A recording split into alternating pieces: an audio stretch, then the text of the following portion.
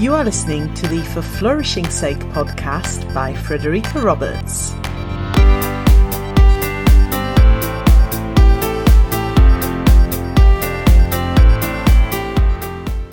Welcome to episode 32.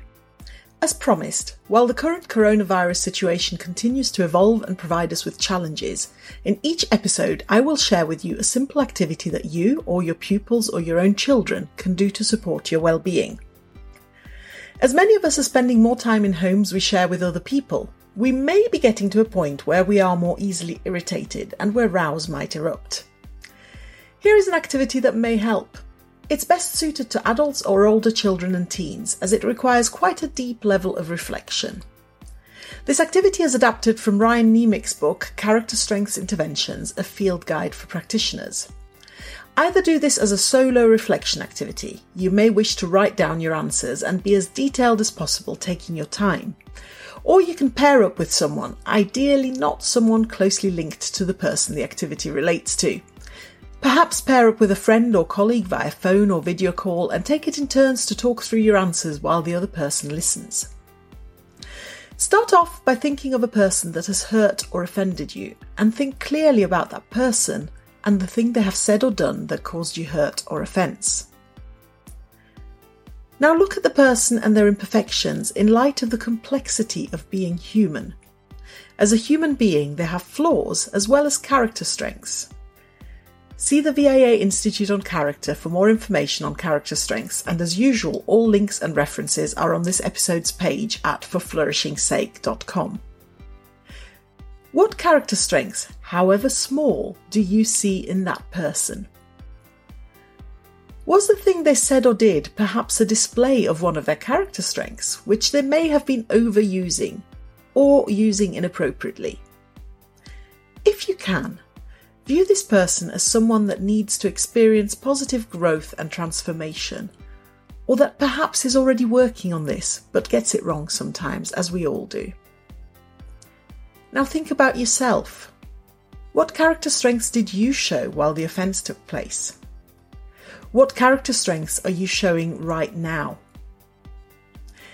This activity guides us through the use of character strengths through a process called positive reappraisal, which Ryan Niemiec describes as a type of meaning-based coping. This enables us to add perspective and balance to situations, events, and our views of other people, and can help us change our perception from unpleasant or stressful to harmless and possibly even beneficial. Take the current coronavirus pandemic, for example. Whilst the situation is undoubtedly difficult and traumatic, and for some far more than others, I have experienced many unexpected benefits, and judging by conversations and social media posts, so have many of you.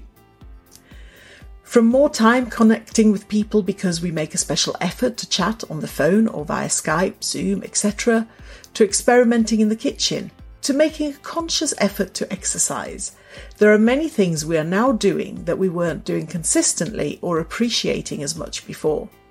And for that, at least, I am hugely grateful. Looking at these positive aspects, whilst of course not negating the trauma, loss and hardship we're going through, is one form of positive reappraisal. According to research by Folkman, reappraising stressful situations, even when the stress is severe or distressing, through a more positive lens can improve our mood, or what psychologists call positive affect. When it comes to situations that have caused offence, such as in the exercise I suggest today, reappraising the situation with compassion can replace negative emotions with positive ones and can help us forgive. And again, all references are on this episode's page at forflourishingsake.com. Let me know via @flourishinged on Twitter how you get on with this week's activity and how you are. I'd love to hear from you. Do also get in touch if you'd like to contribute content to this podcast as a guest, particularly if you'd like to share one or more activities that can help children, parents, or other teachers at this difficult time. Also, look out for a special edition longer episode of this podcast, which I have been promising you. It's coming soon, which is the audio of a virtual panel that I hosted the week before last. I look forward to catching up with you next week. And until we speak again, be safe, be well, and for flourishing's sake, have as great a week as it's currently possible to have. Thank you for tuning in to the For Flourishing's Sake podcast. I hope you've enjoyed this episode, and I'd be really grateful if you'd spread the word. If you'd like to get in touch with questions or comments, or to contribute to a future episode, please go to forflourishingsake.com, where you'll find all my contact details, and there you'll also be able to leave individual comments on specific episodes. I look forward to hearing from you.